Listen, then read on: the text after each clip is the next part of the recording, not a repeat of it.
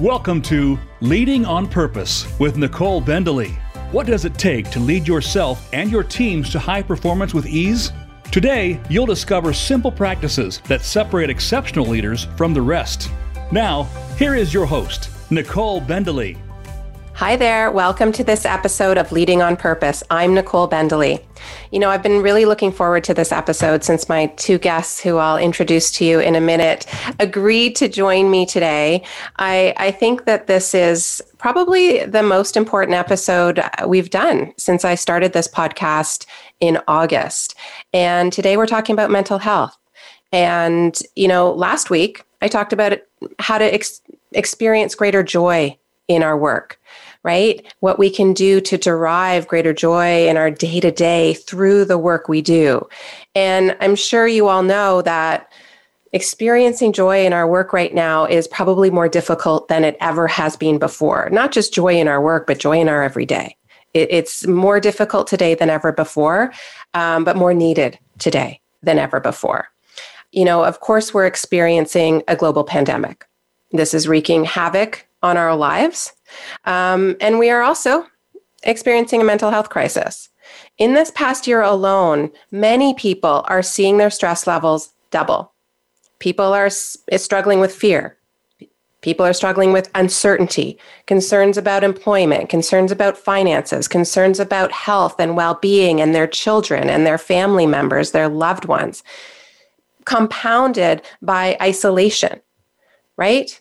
I did a little bit of research over the past couple of days, and here in Canada, according to a recent poll, and my two guests are going to be able to add more color to this, and certainly far more expertise than I.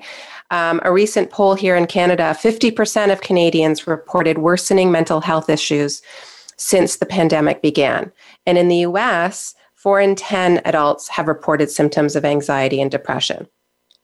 And it's not just the pandemic that's taking its toll, right? We have significant workplace issues that are in some areas getting worse.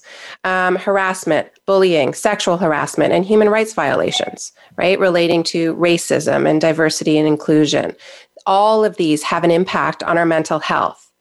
And while we've seen a rise this past year from organizations and leaders focusing on mental health, focusing on training like stress management and diversity inclusion and mindfulness and wellness training, while all of these are well intended, as my two guests will highlight, this type of training sometimes only addresses the symptoms on the surface, as opposed to really how to truly prevent and manage and respond to the underlying issues that are contributing to mental health issues in our world today and in our organizations today. So my two guests are here today to help us to understand the relationship between workplace culture challenges and mental health and stress issues and how we can better address them. So I'm thrilled to introduce you to Donna Marshall and Dr. Stephanie Bott, founders of WorkRight, and we're going to hear all about WorkRight in a minute, and the co-creators, and I'm excited to hear more about this, of the world's first harassment prevention and response program, otherwise known as HEART. So welcome, Dr. Bott and Dr. Bott and Donna to the program. Apologies. Thank you so much. I'm thrilled to have you both. Thank you. So before we jump in, I'm going to do a quick introduction. So Donna Marshall. Donna is the co-founder of WorkRight, along with Dr. Bott. And Donna is a professional speaker, lecturer, curriculum developer, and writer. She specializes in mental health, harassment, psychological safety, and interpersonal training. She, along with Dr. Bott, as I said, is the co-founder of WorkRight. And Donna's articles on bullying and harassment in the workplace can be found in HR Professional magazine. Donna also regularly consults and advises organizations on how to develop and implement programs on mental health and psychological safety in the workplace. As a mental health clinician in private practice, she also treats clients on an individual basis. Dr. Stephanie Bott is Chief Psychologist at Dr. Bott and Associates, Director of Clinical and Professional Training for the Psychotherapy Program at the Toronto Institute for Contemporary Psychoanalysis, and co-founder, along with Donna, of WorkRight. Dr. Bott brings 20 years of clinical experience, business consulting, and curriculum expertise to addressing mental health issues in individuals and businesses. So thank you both. I know you're both incredibly busy, and I'm really, really appreciative that you're going to be sharing your insights and expertise with our listeners today. So welcome. Thanks. Let us know a little bit about WorkRight. What is WorkRight, and how are you helping organizations and leaders today through WorkRight? Dr. Bott and I got together around the stress issues back in the 80s. So some of you may be aware of that and some of you may not, but that was really the first recognition in workplaces that stress and interpersonal challenges impacted culture and individuals in workplaces. And so we developed a lot of assessments around workplace stress and culture, and that evolved into work around the area of harassment, because harassment in workplaces deeply impacts the psychological safety and mental health in workplaces. And we'll talk about that more as we go through the podcast. And then we took all of our courses and training and put those online. And they are developed by psychologists, mental health professionals, people with business expertise at all, because we marry together the two disciplines of psychology, mental health, and business, because there is such an overlapping interaction between those factors. But how they play out is very unique. And so it requires specialization in both mental health and business to really start to impact culture in organizations. So that's a quick synopsis. Great. Thank you for that, Donna. And so, you have deep expertise, both of you, in this field. And so I'm curious, I want to get to how the pandemic is affecting mental health issues today. But have you seen anything like this before? I mean, from my, one person point of view, as I talk to friends, I talk to colleagues, I talk to clients, to me, this feels like we are in the midst of a crisis. But have we been in a crisis for quite some time in mental health, or is this a new level that we're experiencing right now? I would say, Nicole, that currently what we're seeing is something that was already sort of blossoming in a negative way, and this has put it on steroids. Mm-hmm. And so the seeds of what wasn't working were there. And then it's sort of like any vulnerability, when it's hit with more stress, it gets exasperated into a crisis-like situation. And that is where we are. So I do think you're right. I think that this was sort of under the surface, and companies were aware that these issues were percolating, and the pandemic has just brought it out in the biggest way possible. Absolutely. I think I was sharing this with you before we hopped onto this podcast. Just today, I was having a peer group mentoring meeting, right? And we always start with other leaders. We always start with updates. And I would say at least half of us in our updates, I'm tired. I'm exhausted. I'm overwhelmed. I'm done. I don't know how much more I can take. Here in Toronto, we're in, I don't know what number lockdown we're in, but, kids are back home, everything's shut, and people are exhausted. So how is the pandemic affecting mental health issues in the workplace today? I think, one of the obvious ones is the disconnect and the isolation that has been created. And I get really irritated when I start hearing about organizations suggesting that they can transfer their work world completely offline. I think it truly and deeply interferes with a sense of community, which is a big piece of what people look to from their workplaces for.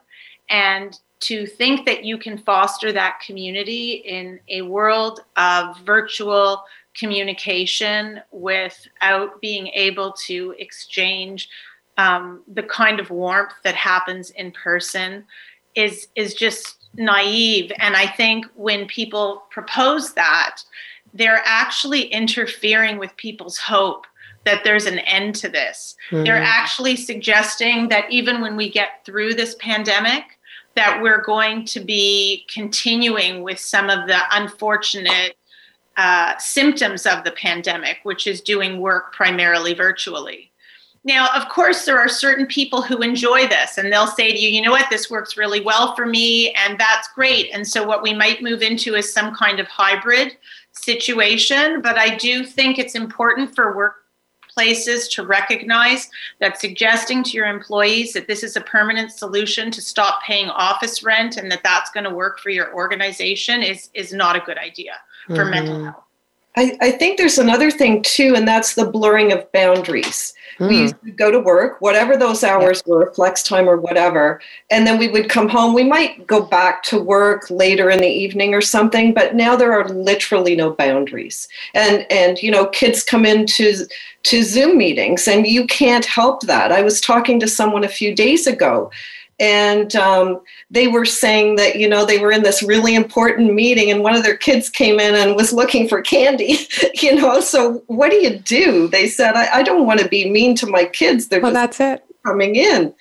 And, you know, there just aren't the boundaries. There can't be the boundaries. And people are actually working more hours now than they did before. And sometimes organizations are expecting it that, you know, I just called you. I just texted you. Where are you? You know, and well, I was having lunch, or I was making a coffee, or I went for a quick walk. And there are different expectations. And I think employers in terms of culture really need to watch that and kind of put those boundaries in place, even though they may feel artificial. Absolutely. I mean, we're not working from home. We're living at work, it feels, right? Yes. It is incredibly overwhelming. And you know, if one of our programs at Waterstone Human Capital that you're familiar with is our Building High Performance Teams and Cultures program. And through that program, we talk about it's so important to recognize and understand impact. And I've said this a few times on this podcast. When we ask a leader, you know, or a team member, for example, at the last minute at 6:00 at night to do a report for the next day, that means potentially their 4-year-old is on a screen an extra hour or 2 hours that night, right? On a device, right? And so understanding the impact and the context in which everybody is working is critical because there doesn't seem to be any boundaries anymore. And it's really creating a lot of overwhelm. And also when we talk about psychological safety, Donna, is, you know, is it safe for me to say, hey, I need boundaries, right? And to raise your hand and express that concern. And I just want to follow up on what both of you are suggesting and just point out one thing, which is that the research is showing that on average, people are working 2.5 hours more a day than they were in the pandemic. So that's what the research is stating. And the other thing about the boundaries that I think people need to think about is that I don't necessarily want people to see my home environment or what my children look like or my dog or the other things that are happening or perhaps somebody who's having a bit of a meltdown in the background. Those are personal experiences. And so there's a bit of transparency now that has gone beyond what is reasonable in terms of maintaining a professional image that has become quite embarrassing for some people and is affecting their comfort level when they're seeing their colleagues after perhaps some of those embarrassing moments have happened. And so that's another way that boundaries are interfering with the kind of professional image that people may be wanting to put forward in the workplace and how this has been compromised. Absolutely. So we're seeing, if I just share this back, lack of connections, right? So this disconnected Zoom world that we're living in that creates a lack of relationships and human connection and that camaraderie and relationship building. And then the boundaries from a work hour and boundaries from a, you know, life separation. I don't want everybody to see every aspect of my life. And that sense of exposing oneself, I think, to a degree as well. Are those the two main boundaries and connections, the two main impacts you're seeing? I think so. But the other thing I also wanted to mention is that there's a certain scrutiny that's going on, which is that employers are seeing, because they're monitoring people's participation during the day by watching them logging in and out of their whatever their intranet is, or however they're managing their workflow. And this is creating a kind of scrutiny and oversight that never existed before.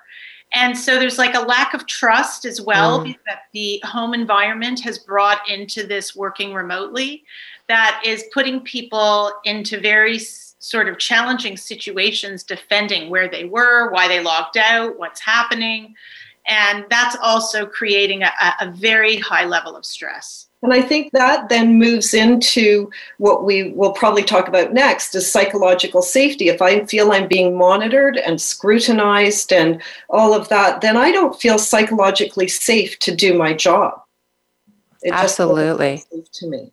Absolutely. And let's dive into psychological safety, and also I want to also dive into what are the signs? How do we know as leaders what to look for that, my team members are at risk here. My team members are experiencing high degree of overwhelm and stress, and how we can support them, and noticing that and then supporting their teams. So we'll be right back. Stay tuned.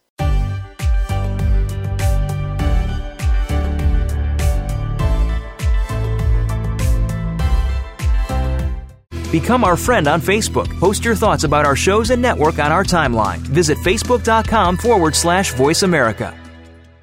One of the many things this past year made clear is that the world of work has been forever changed, and it is especially evident in the way leaders must now lead if they want the best from their people. At the Waterstone Culture Institute, we provide leaders with the tools and practices most essential to high-performing teams and cultures.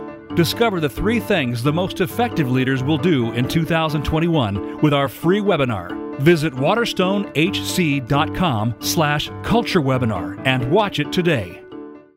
It's time to serve, learn, change the world.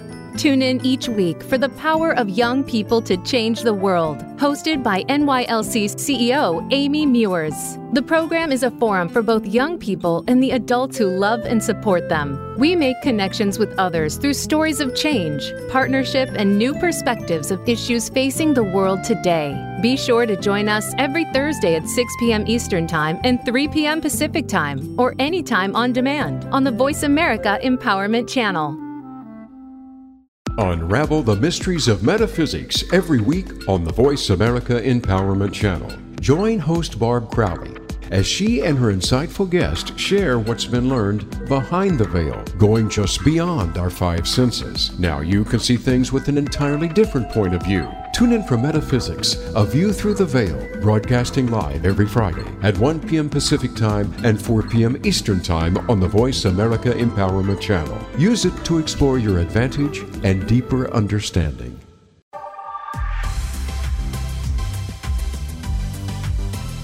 You are tuned into Leading on Purpose with Nicole Bendalee. Discover more about Nicole and how the team at Waterstone Human Capital helps leaders to build high-performance teams and cultures at waterstonehc.com. Now, back to Leading on Purpose. All right, welcome back. We're talking with Dr. Bott and Donna Marshall from WorkRight. And so we just talked a little bit about how the pandemic is affecting mental health issues in the workplace, and really want to dive into, a couple of areas. So I want to pick up, Dr. Bott, on this concept of trust. Well, it's more than just a concept, but how trust is being impacted. There seems to be I see two things happening. Either there is disintegration of trust and this micromanagement of are my people working, and how do I know they're working, and checking on them all of the time, versus this sense of empowerment and leaders learning how to lead in a new way and letting go and empowering others, right? And those who have learned to let go and empower, I find, have already had a strong level of trust. We're already functioning well as a team, and we're able to pivot. So the lack of trust that you were talking about, Dr. Bott, Was that in part because it didn't exist to begin with, or is it an effect of the pandemic and working in this new way? I think in some situations, we see one of the types of bullying that we see a lot is micromanagement, which we consider microaggressions towards people, because it causes people to feel like they're on eggshells as they go about their business during the day. And so if they don't cross a T or dot an I or something, even though they've done other spectacular work, they feel like they're going to be caught for error in a way that's just not helpful. And so I think that the pandemic, in many situations, this is one of the instances that it's been heightened, because the managers that do function that way are now really anxious because they can't see the people that they were micromanaging before. So they're figuring out other modalities to monitor their activity. And that is creating significant anxiety in people. And I've been witnessing people actually leaving jobs for this reason, because they can't tolerate it. And they feel like they have absolutely no freedom in going about their work. It's interesting because I just had a complete sort of mindset shift a little bit when we relate micromanagement to, did you say microaggressions? It's a form of bullying, right? Especially if it goes on and on. And so absolutely, that just gives me a new perspective on how dangerous micromanagement can really be on your people and on yourself. So let's talk about workplace culture. And the aspects of workplace culture that have a direct impact on mental health, and in particular during times like this pandemic. Donna, do you want to talk a little bit about workplace culture and its impact? Sure. So I think what Dr. Bott just said is that if client ways of communicating were already existing, they're probably going to be amplified because leaders are under stress. Leaders are people too. So they're experiencing all of the things everyone else has experienced, plus their own pressures in the workplace. And so if I'm the kind of leader who needs control, I'm going to start to probably take more control. If I'm an anxious leader, I'm going to start to really push that anxiety over onto my team. So I think in terms of culture, one of the first things we have to do as leaders is to look at ourselves and say, what are my vulnerabilities to stress and to ineffective interpersonal communication? And hopefully leaders have been doing those kinds of self-assessments up until then through whatever kinds of forms, 360s or whatever that might be, or getting feedback from the team to recognize that these are probably going to get amped up and I'm more vulnerable now.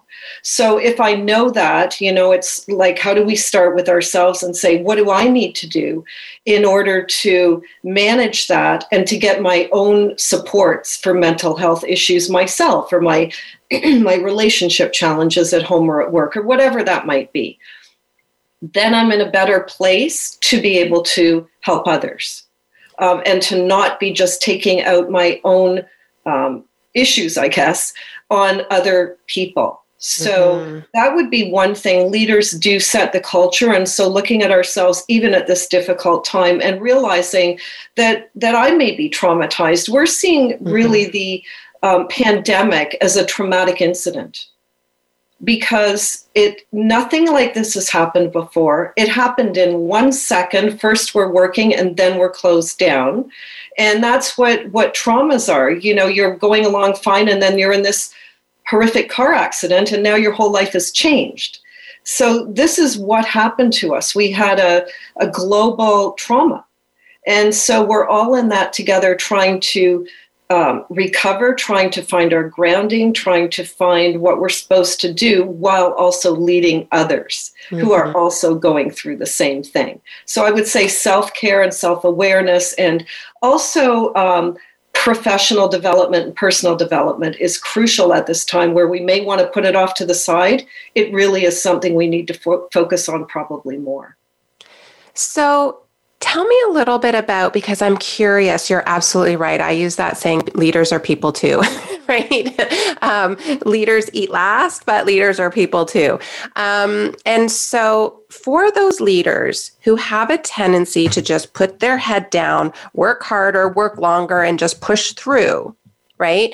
Without raising their head and being a little self-aware and asking, where do I need to pivot, or what do I need to let go of, that self-care piece? What are the signs of trauma, right, in this pandemic that will tell a leader, wait a minute, that's a red light, that's a warning sign. I need to pause and look at how I'm approaching this and how I'm leading myself and my team. What are some signs to look for? Classic signs of these sorts of things. I mean, one is if you're seeing people on the Zoom, very often you can just tell from their appearance. Maybe they look like they haven't slept. Maybe they're very disheveled for a meeting or something like that. So those are like sort of obvious signs. And other things are like more mistakes than usual, forgetting things, tardiness and absenteeism, or even presenteeism when you're there but not really focused and not really aware of what's happening. And very generally just noticing differences in people's behavior that aren't positive. And also sometimes you'll see those people that react by being hyper vigilant or trying extra hard to compensate. That also can be a sign that something is off. Yeah. And it's interesting because, we're in a time where we need to have more conversations like this, more conversations about mental health, more conversations about racism in the workplace, right? It's a time for conversations that can be difficult and uncomfortable. And a lot of leaders, and I would say myself included, don't necessarily feel they have the skills or the depth of knowledge in mental health or D&I or what have you to be able to help their team members, or to be able to have important conversations, or to even know how to shift in how they lead. So how do you support leaders in building that toolkit and comfort level for leaning into these areas? Well, one thing I think is to recognize that I'm a leader. I'm not a mental health professional. Right. And I don't have to be one. So, I don't have to be, have advice on mental health issues or how you should feel or how you should deal with your family or whatever it might be. You do need the resources for that.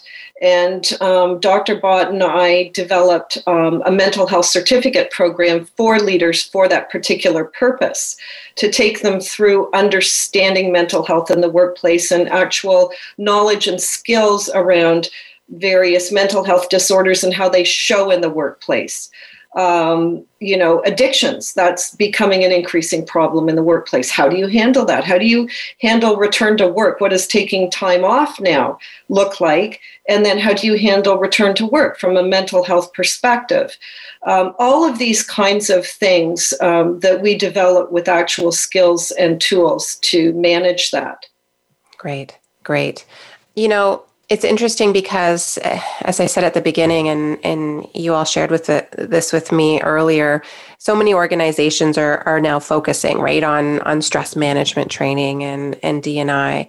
And sometimes that can just scratch the surface or be a check the box, check, I've offered this to my people. Great, we're covered. They have this if they need it, right? And I'm talking to more people now at larger organizations, and one a person had said to me at one point, I asked my boss, what's the strategy for helping our people? And their response was, we now have, a 1-800 number, which is great, but that doesn't necessarily address the underlying causes. So we've started talking about culture, but at the end of the day, how do we address mental health issues in the workplace? What's the best approach aside from these reactionary training programs or what have you? One of the things that comes to mind when you say that, Nicole, is thinking about the sense of community in the workplace. And one of the things that I feel that workplaces misunderstand is that workplace can be a refuge for people if it's the right culture. It can be the place that they go when things are not going well everywhere else in their lives, and they go, oh, I just love going to work. I feel busy. I feel productive. I feel like I'm making a contribution, and I feel good about me. When people are doing things in a way that they feel good about themselves, they start to feel better, even if things are going wrong in other places in their life. And generally, Donna and I always talk about this, is that what actually causes problems is the problems in the culture in the workplace. That is where workplaces have some influence over what happens with mental health. Creating a psychologically safe work environment, that includes looking at your bullying and harassment issues. And if you think that they're not there, or if people think that they aren't there, they're wrong. They are in every workplace we've ever spoken to. And there's always somebody that is a difficult person or a difficult leader that's creating challenges that needs some coaching and help to foster a more collaborative and safe work experience. And the other piece is that I think something that can be influenced is creating a sense of community, even though most people are working remotely. And I think workplaces have to brainstorm around how they can create that sense of community in their work environment. And I have this story that I've been telling a lot lately about a senior leader that I work with in my private practice. And he told me that in a year since the pandemic, no one has asked him how he is at his workplace. And I think that people are just not even aware of the oversight of not checking in with people and how it is important. It is so crucial for employees to know that they matter and that they're valued and that they make a contribution. And it actually shows that employee mental health is better when they feel valued and acknowledged for their contribution than by compensating them with more money or giving them a mindfulness class in how to deal with stress reduction. Absolutely. It's interesting that you say that, Dr. Bott. Through Waterstones, Canada's Most Admired Corporate Cultures Program, what we're seeing this past year from those organizations who have high performance cultures, they're focusing on a couple of really key areas. One, psychological safety. That's a priority, right? Two, they are actively developing their culture. Culture is at the center of their strategy. And three, which is something, Donna, you talked about, supporting professional and personal growth, right? And those three things combined, there are obviously programs and initiatives to support mental health and well-being, but those cannot be standalone. They need to be a part of a culture of psychological safety, and one in which people feel valued and are connected to meaningful work and understand how they contribute. Right? And you said that way. It has to be an integrated approach. It can't just be like you said, check the box. Okay, everybody's had their mindfulness course. It has to be integrated into the fabric of the organization and its culture. I want to mention that in terms of diversity as well, because what we're seeing with diversity and inclusion is a lot of organizations are trying to improve their social media. They're making sure they have a person of color in their advertising, things like that. But that isn't changing their culture. What is the representation of diversity on their board, in their senior leader team? What is actually happening on the ground? That is where the change needs to happen to create these safe workplaces. Absolutely. Absolutely. So when we get back, I would love to explore a little bit of some strategies. What can leaders do on the ground with their teams to begin having these conversations or to begin developing a more psychologically safe environment if it's not in existence now? All right. So when we get back, we'll return with Dr. Bott and Donna Marshall. Stay tuned.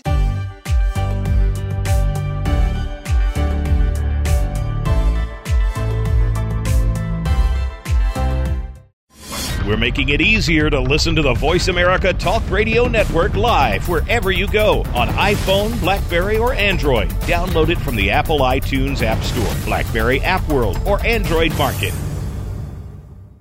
One of the many things this past year made clear is that the world of work has been forever changed, and it is especially evident in the way leaders must now lead if they want the best from their people. At the Waterstone Culture Institute, we provide leaders with the tools and practices most essential to high-performing teams and cultures.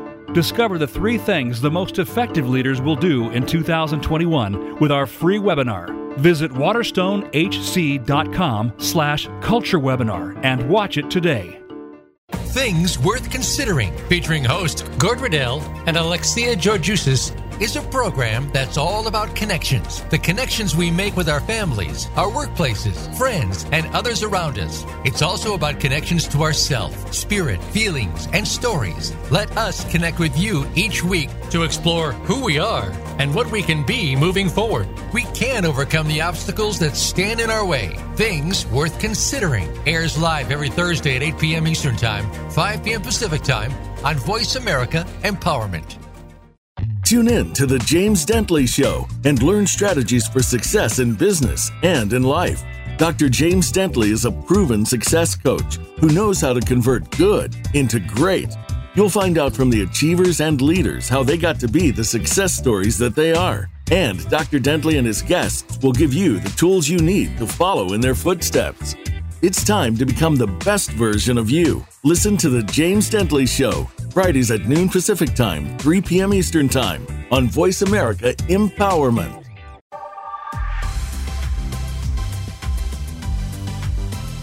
You are tuned into Leading on Purpose with Nicole Bendalee. Discover more about Nicole and how the team at Waterstone Human Capital helps leaders to build high-performance teams and cultures at waterstonehc.com. Now, back to Leading on Purpose. All right, welcome back. So, I want to make sure, and Dr. Bott and Donna want to make sure that you walk away with some tools and strategies and tactics to support yourself and those you lead. And so I wanted you to check out workright.ca and training.workright.ca.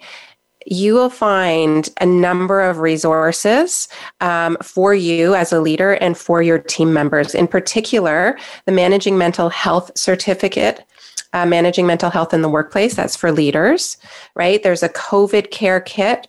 There's diversity, equity, and inclusion courses. It's a really, really great place for you to begin to build the tools and knowledge you need to care for self and others. All right. So please check that out. So in the spirit of tools and strategies, let's start talking about that. So what is a leader to do? Where should they start in supporting their teams and themselves? A really basic and simple strategy that anybody could do, Nicole, is to just schedule in regular check-ins. This shouldn't be, if we have time, it would be nice to talk. Leaders need to know what's going on with the people that they're leading. Are they really okay? Are they available to do the work that they're required to do? And if they're not, what supports do they need? What resources do they need? Do they need time off? How can we support them? And it's really important, and this is one of the reasons that Donna and I developed the mental health certificate program, is that often, because people don't have a background in psychology or how to help, they think like, oh, well, if someone has a depression, I should tell them to do this, or I should tell them to go see a therapist. But they're giving advice from what they think instead of really hearing from the person what they need. And so I really can't stress enough how important regular check-ins and meaningful check-ins are. That people need to be interested, and they also need to let their employees know that they care and that they matter. And I don't mean that it should be like a, huggy, touchy feeling kind of thing, but in a professional way that they should be checking in. And I think another thing to realize is even diagnostic terms like depression, like you seem depressed. As leaders, we can't do that. There's only professionals like Dr. Bott who can make those kinds of diagnoses. What we can do as leaders is observe behavior. So we could say, you're usually on time. Like personally, we have this meeting offline. And, I've noticed you're always on time with your deadlines. You're really organized. And for the last couple of weeks, you just seem, not as timelined as you usually are. Is anything going on? Is there anything I can do to help you? So that will bring out what is going on without actually calling a mental health issue. Everything about our mental health is revealed through what we do and say. So if we're, as Dr. Bott said, if we're having regular check-ins or, check-ins with people, we're going to notice those changes and just be able to talk to those.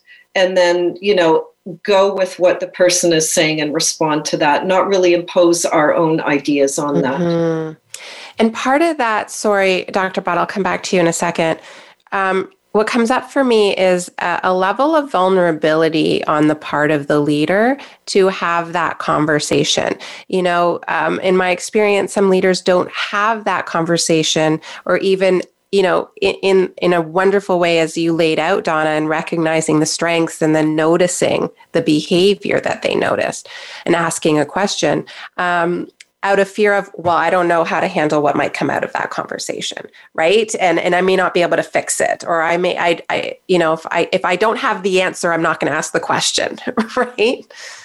And actually, that is actually what Dr. Bott and I have talked about in our mental health certificate program. That's exactly right. Emotional issues are very scary for people, unless you're a therapist, and then we love it. But otherwise, it is scary, and people don't know what to do with it. And we give some tips like, you don't have to have an answer. All you have to do is let that person be able to express it and ask what would be helpful for them. Mm-hmm. That's really all you have to do. So we try and take the mystery out of everything and just give some very simple tools, take the pressure off, let leaders understand what they can and can't do, because there are a lot of limits legally and in terms of managing risk for the organization of what they can and can't do too. So we address those. Wonderful. And so on the line of vulnerability, I'm curious, with the I'm a big Brené Brown fan and Dare to Lead and all things vulnerability. And I'm noticing, almost a pendulum swing maybe, and this may just be from my own personal perspective, where leaders are being now expected to be extremely vulnerable from the perspective of something to what you shared, Dr. Bott, is sharing more of themselves that they may be used to or comfortable to, in order to show, hey, I'm a person too, and to build a vulnerable environment of trust and respect. Is that a fine line that leaders are having to walk right now, in how vulnerable do I really need to be if I'm not comfortable being vulnerable? To me, I think the healthy vulnerability for leaders that needs to be expanded within the workplace has a lot to do with accountability and being willing to accept responsibility for making mistakes or not knowing the answers. And I don't think it has to mean that someone has to reveal intimate details about their inner world or how they operate, or that, you remind them of their mother and that's why they're like they can't deal with you or something like that. I think that's where we start. Actually, we were talking about boundaries earlier. I think we have to learn how to keep vulnerability professional. Mm-hmm. And when we go into the personal, we're getting into an area where we're actually creating an unsafe vulnerability in the workplace, where people can be misunderstood and exploited for sharing those truths about themselves. And so I would say, one of the things I often see as flaws in the micromanaging leaders that we were talking about earlier with the microaggressions, or the even more aggressive leaders, is an inability to self-reflect and say, you know what, I didn't handle that situation really well, and I'm sorry, and I didn't set you up for success, and I need to do better. And I'd like you to tell me what would have been more helpful. And being willing to hear feedback and to be receptive to feedback, to me, that is vulnerable. Mm-hmm. Absolutely. Absolutely.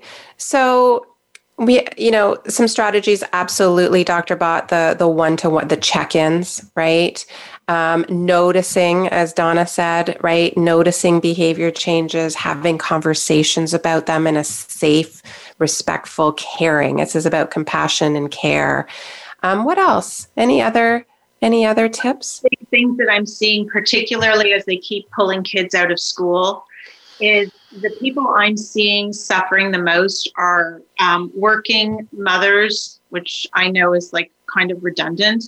But that idea that I should be able to manage with my children homeschooling and working full time, I think right now we really need to look at heightening our sensitivity and our capacity to be flexible with moms who are in that really, really complicated situation.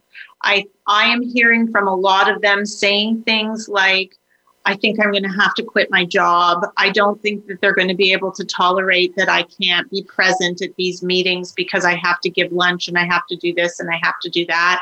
And so that is something that I think there really needs to be some more understanding and flexibility around in this certain culture. Absolutely. And for those who don't want to or can't quit their job, right? The added stress and anxiety of having to have this persona of having it all together all of the time when nobody possibly can right now, and presenting that front out of fear of, looking any other way than professional and on it, right? I got it covered. So what advice do you have for team members who may have a leader or who may be operating in an unsafe environment, who may be experiencing microaggressions? What are steps they can take?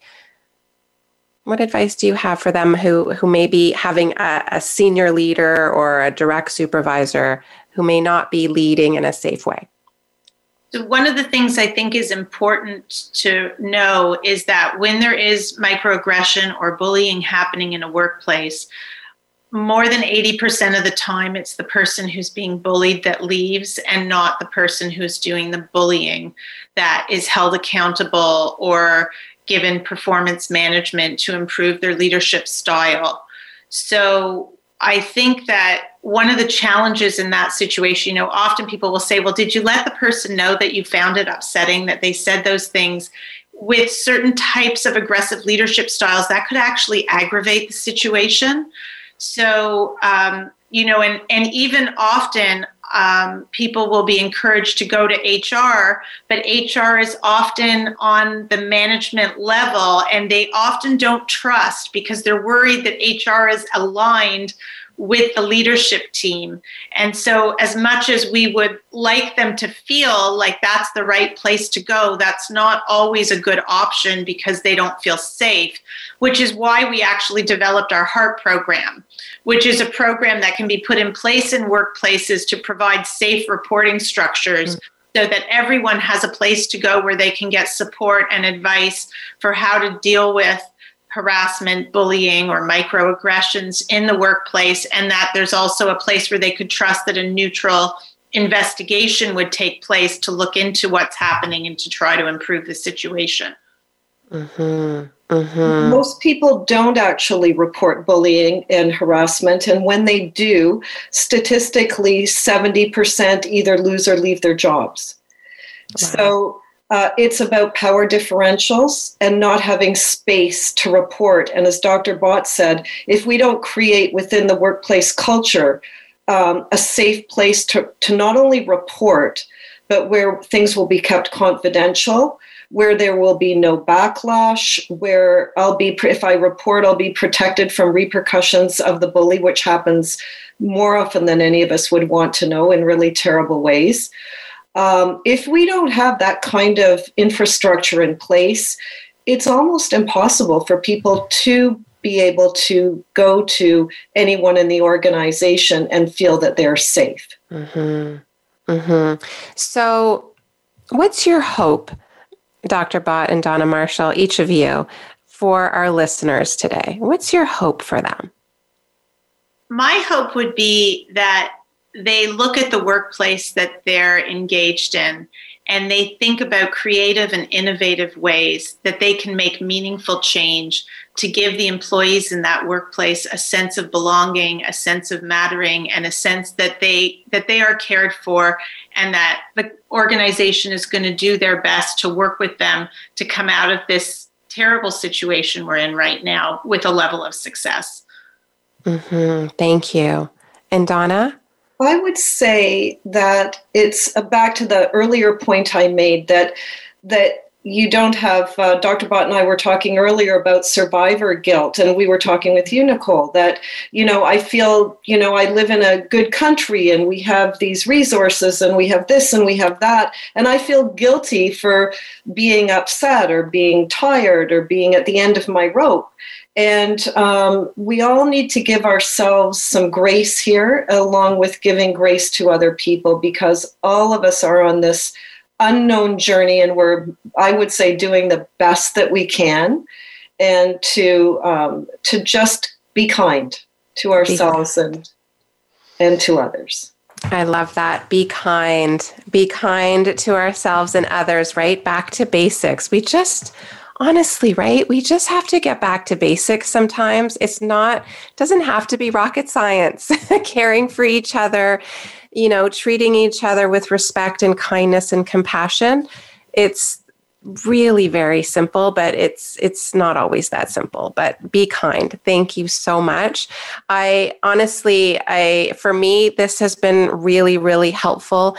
I know you have helped our listeners. Re-entry into this new world post-pandemic, whether hybrid or in person or virtual is going to be a bumpy ride. And your advice and your tools and courses at workright.ca are certainly going to be invaluable as we continue to experience a lot of change and overwhelm. So thank you, Dr. Bott. Thank you, Donna, so much for your insights. And to the rest of you listening, I wish you all the very best. I wish you some peace and joy in your life. And I hope that you can carry forward some of the advice that Dr. Bott and Donna have shared with you. So I wish you all the best. In the meantime, take care and stay tuned. We'll talk to you next week.